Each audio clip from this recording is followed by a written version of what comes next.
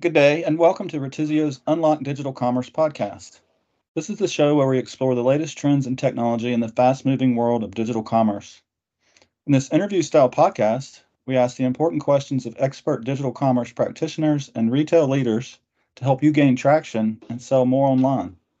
In our conversation today, we're delving into a topic that is the backbone of any successful e-commerce venture, and that is integrations.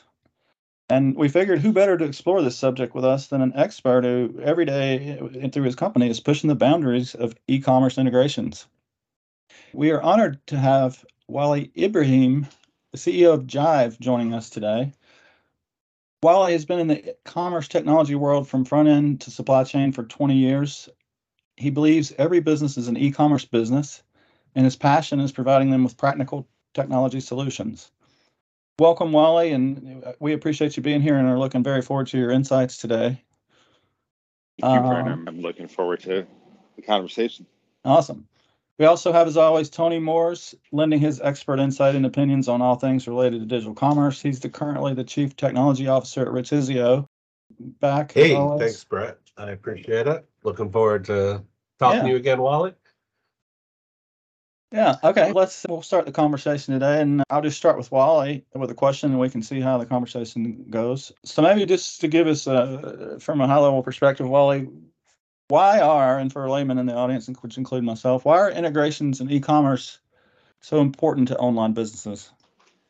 Yeah, great question. I think it's always been important. You know, back in the day when e-commerce was new, maybe you had your e-commerce platform, you still had to get that order down to a warehouse at the very least, fulfillment systems, so on. And I think this is not so much an e-commerce problem anymore in terms of how things are changing, but as things have progressed, more software is being provided in two different ways. I shouldn't say two different ways, but in mostly through a SaaS product online offering. And the other thing that's happening is that there are more point solutions out there. So it used to be that you would buy one large software package, maybe two or three, you'd integrate them together, you'd buy servers, get your IT department to get everything together and figure out how to fit it together. That's really not what's happening anymore, right? A lot of the really best solutions that are out there are point solutions that solve one problem, right? So you've got shipping solutions, tax calculation engines, order management systems, marketplace management systems, e-commerce systems, marketing systems of all sorts in e-commerce. And they're all provided as solutions that are independent in individual silos online. Now, that's great in one sense that you can sign up in many ways and use them all, right? Or for each one of them, but they don't always work together. And even when they do, they may not work the way that you intended to. So one of the reasons integration is so important is just simply because if you really want to build a best of breed system, you have to have a selection of best of breed software, and that selection has to work together. And that's where integrations comes in. You have to have it all work together, whether it's your customer management platform, call it CRM, e-commerce system, all of that. If you really want best of breed across the board, you're probably going to be selecting point solutions these days. And those point solutions have to work together, and they have to work together with however your business model works.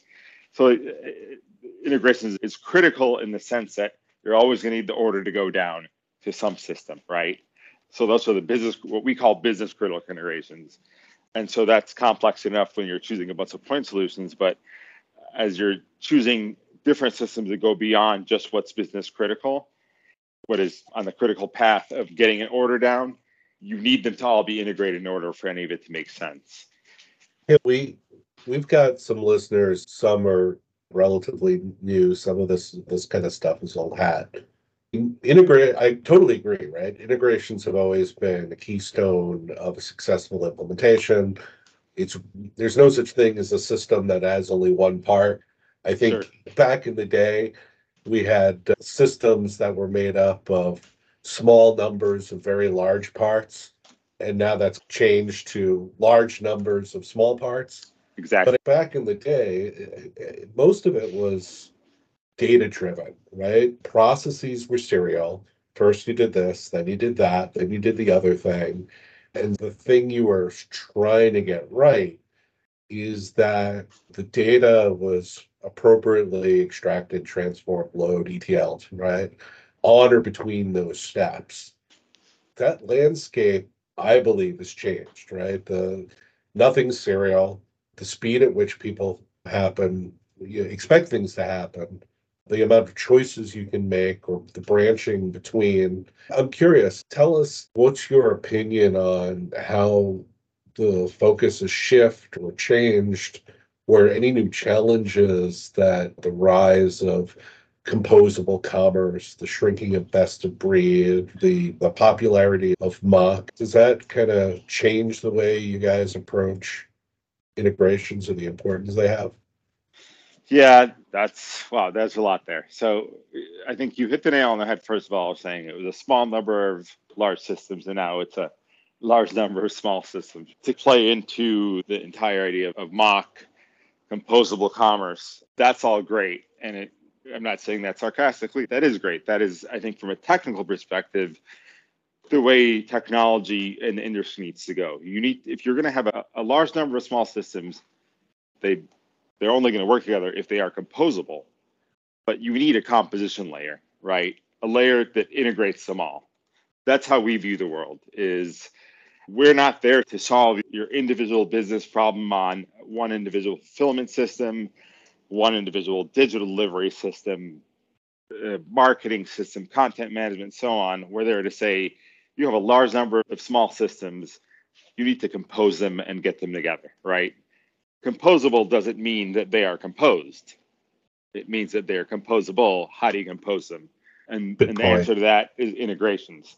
And there's a few levels of integrations, of course, right? But classically, you're going to say there's backend integrations, and then there's integration of the screen, right? Where you call it single sign-on. One part of that integration to the screen, meaning data coming from multiple systems on one screen. But then there's backend integrations, of course, which typical example of that of e-commerce, of course, is like sending an order from your e-commerce system to your order management system or warehouse system, inventory management system, synchronizing inventory at the back end. And that's more necessary because, again, to use your phrase, again, it's a large number of small systems.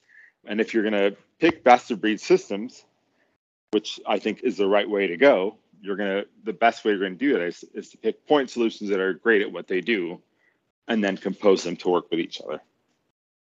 Yeah, that's really important. And I understand that, but this is a personal issue, right? Sorry for venting, right? But I use a Mac and I have an iPad, right? And I don't use the iPad quite as much as I use the Mac. I'd like to use it more because it's more portable and yada, yada.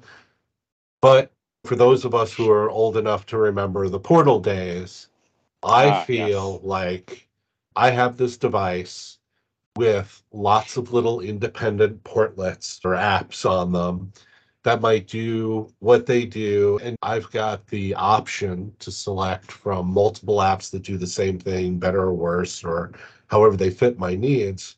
But I still struggle daily with the interoperability between those apps, which is why I prefer to work on my Mac, right? Because I can leverage the operating system.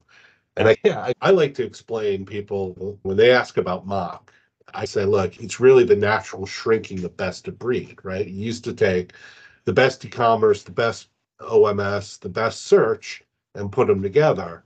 Now you can go into just one of those systems and you can say, and I'll pick on e-commerce, right? You can take the best cart, the best promotion engine, the best pricing engine, right? So you're doing the same thing. You're making them smaller, but you still run the risk of, can you leverage that individual solution to its fullest potential if you're missing the quote unquote operating system? Exactly. And when I first heard about Jive, I got excited about it because I won't describe it as an operating system, but it seemed to look after some of those things I'm worried about. Can you talk to us about? It's funny that you say that term operating system because internally, so obviously we've been known as an integration platform specifically focused on e-commerce, but internally what we like to talk about is being a business operating system. So going beyond just moving an order, going beyond just calculating tax, not calculating tax, I should say, but making an API call to integrate tax engines, and to say we're an operating system for business. And so what's the difference there? And it's really to say there are nuances in the way that different point solutions work. And integrating them and just moving messages between them is really not enough. And I'll give you a really simple scenario that we've run into a few times. So you've got two systems, right? You've got your e-commerce system, you've got your order management system, and you need to run a refund. All right, so you can run a refund either in the order management system because somebody who's on the order management system realized that this item's not in stock. You might run a refund on the e-commerce system because that e-commerce system, for some reason, says, hey, something went wrong, or the user went in and said, I'll issue the refund through here. You might issue it through a reverse logistics solution where the user themselves, the customer, is going in and requesting a refund.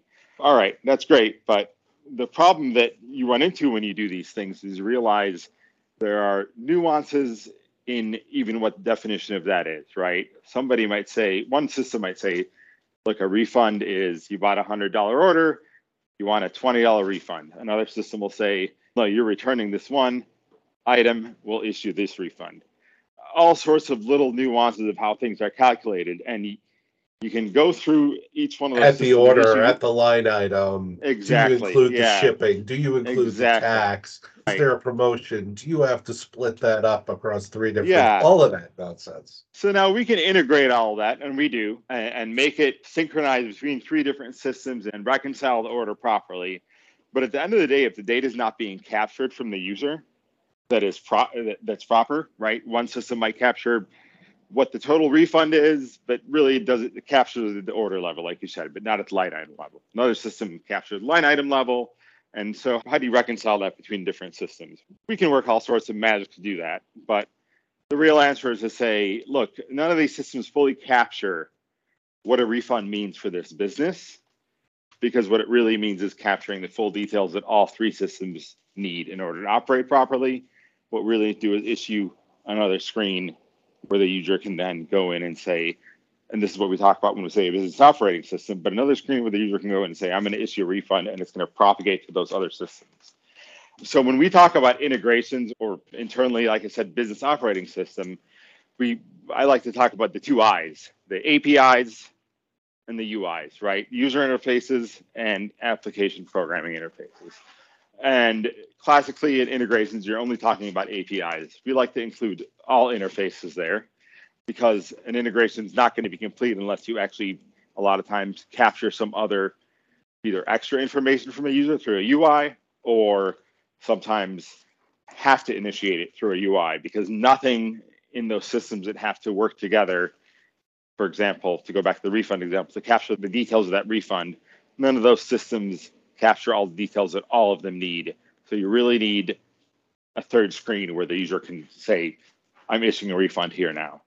So this actually works really well if you look at it from a composable commerce perspective, right? I'm taking a bunch of APIs essentially that all need to understand something, some piece of what that refund means. Either one of them is going to allow me to enter it into their native screens. I'm adding another interface, a user interface, not an API interface, but a user interface where the user can then give me the details of what that refund is. And then that integration will then propagate that refund properly throughout those systems. Yeah, So, pardon me for being cheesy, right? But the 2 I's make an us, right? There's no I in team. And at the end of the day, we're building a system, right? And it's absolutely. about how those parts interact, cooperate, and really align toward a mission that determines whether the system is good at what it's doing or not. Absolutely. And in some ways, that's a new problem, right? Because to go back to your description of it used to be a small number of large systems, it wasn't as big of a deal, right? Because you had a small number of large systems. Maybe you had 1, 2, 3 systems. You had one system, old monolithic way of building software that executed whatever you needed. But if I have 10 point solutions that now execute that, where do I go? Where do I start? Yeah, and look, The other trend, maybe it's not a separate trend, maybe they go hand in hand, but I feel not only are there more point solutions, and I don't mean any disrespect with, oh, you're just a point solution, because as things get smaller, right? But three opinionated people can probably decide where to go to dinner. 100 opinionated people probably can't, right? And systems are increasingly becoming more opinionated. And I know like the larger software houses out there, they used to say of Computer Associates, we build software the old-fashioned way, we acquire it. They struggle. They go out, they find these best of breed or best for them breed and try to put together suites. And they have this collection of, in some cases, very opinionated subsystems that they're trying to create a system out of. A long time ago, I put pen to paper because I was just drawing stuff up and thinking about, hey, wouldn't it be cool to design an API gateway that used machine learning to kind of watch what's coming in and what's coming out, to watch the payloads, to learn over time, what this thing is doing rather than asking it what it's doing. And could we eventually suppose how to do a new thing by combining the different APIs that ran through this gateway? And I kind of stopped at the time. I don't think it was plausible to pursue that. I won't lie, I did have a Sarah Connor moment, and maybe I don't want to be a part of that generative AI kind of stuff. But one of the things that I'm looking at it going, would it ever really be possible to just observe these things from the outside and say, oh, I understand not only what you're doing, but why and how you want to do it as a subsystem, and connect the bigger picture, which is what is the whole system really trying to do? Yeah. Yeah. So I think there's two really good points there that actually were, I think, core to our founding, right? One that you hit on, which is how do I look at the entire system and not just a subsystem? But the other one was the machine learning AI aspect. And that really came out of a frustration for me of seeing these same or similar integrations being built, reused, not reused, I should say, should be reused, not reused, and built over and over again and customized over and over again, really in the same way. Yeah, like I've never seen two order records that were the same, and I've never seen two order records that were so different they warranted being different. Yeah. You know what I mean? And yet we seem to integrate, especially like in the marketplace space, where what's important about an order. It totally depends on whether you're a buyer, a seller, or an operator. Right? I think it even goes beyond that, right? It depends on your role. Are you in accounting? Because if you're in accounting, you're looking at things like cost of goods sold and line item level things. If you're in marketing, you're looking at different things. So, what is an order, right? An order means something different to a marketing person, a person in order management, a person in logistics. They're looking for different things out of that order. So this is also why I think integrations is actually surprisingly hard, right? Because it seems really simple. All right, one-to-one. I have an order, point A, I want to move it to point B. Okay, we started with an order. We defined conceptually what that is. But what is point B? Am I moving to a marketing system that's going to analyze that order and look at it in aggregate, look at a bunch of orders in aggregate and try to help me with something? Or am I really concerned about it from an accounting perspective? Or am I looking at it from an inventory perspective, a shipping perspective? An order is not an order is not an order across those systems. In fact, some of them may not even call it an order. But even if you step back, even two systems that are competing with each other, as in two pieces of software, let's call it 2-point solutions that really execute the same function, are still really not one-to-one. And if they were, it would be commoditized, and there really wouldn't be a point in buying one or the other. Wouldn't really matter. You'd say, who cares? It's commoditized. But that's not really the case. And that's really almost never the case with software. Outside of things like HTTP servers and virtual machines on Amazon or whatever, when you talk about business applications, they're never commoditized. There's no two e-commerce systems that are the same. So what an order is not an opportunities- order is not an order. So obviously there's insight in putting these things together. And maybe at least today, those are beyond machine intelligence or automation. So there's some human touch there. But like, what opportunities do you see in this integration space for MLAI? Which of you at Jive kind of capitalized on? Is it just in the making it faster, more secure, and less redundant work, or have you gone beyond that? Yeah, all the above in a way. So I think there's a lot of buzz around AI right now, especially with ChatGPT, generative AI, and even slightly before that, by a few months, there were things like Starry AI and all the stable diffusion, all of the image generation stuff. So it's all really impressive. Having said that, what's it good for? And so I see a lot of companies approaching, when I say a lot of companies, mostly technology companies, approaching AI by saying, we're going to take our product and we're going to slap the letter GPT on the end. And that's our new product. And what are they really doing there? They're just putting a new user interface on. So instead of clicking a button to track my shipment, I'm going to ask the AI where the shipment is. Cool. That's actually harder, right? I'd rather just click the track button on my email than log in and talk to the AI about it. I don't need that. I don't need a chat AI there. But a lot of but it's are very Star that. Trekky, right? You can hear Montgomery there's a wow Scott say, factor. yeah. I don't look at AI that way. I think AI is a tool. It's a very generic tool. And so there's something to be said there, but it's a tool. So the way I like to look at it is this, is that AI does not do away with any of the processes that we have put in place as an industry for years now. Right. Whether it's a software industry, whether it's commerce, whatever it is, however you want to apply to it, it doesn't do away with those. All those processes are in place for a reason. What we can do is look at that life cycle, say, where can we apply this tool? And there are some ways you can apply it today that's better, but not. So to give you a few examples of how we've applied it. So for example, one way is just data management, data scrubbing, right? You've got a bunch of vendors that are feeding you data. So obviously that just goes into plain integrations, right? You're going to sell a bunch of stuff on your website. Schema, yeah. Translate. They're sending it in different formats, and that can change day to day. And one of the problems that happens when you're in that scenario is that you say, okay, I'm gonna add a new attribute to my product catalog. I'm gonna say gender, right? As one example.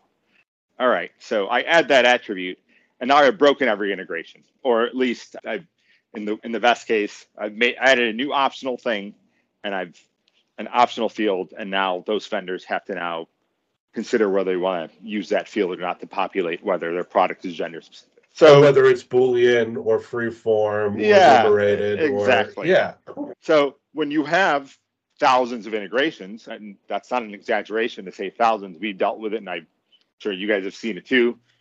In e-commerce, that's normal. That's not manageable, right? You can't call everybody and say, hey, we have this new field, you got to do this.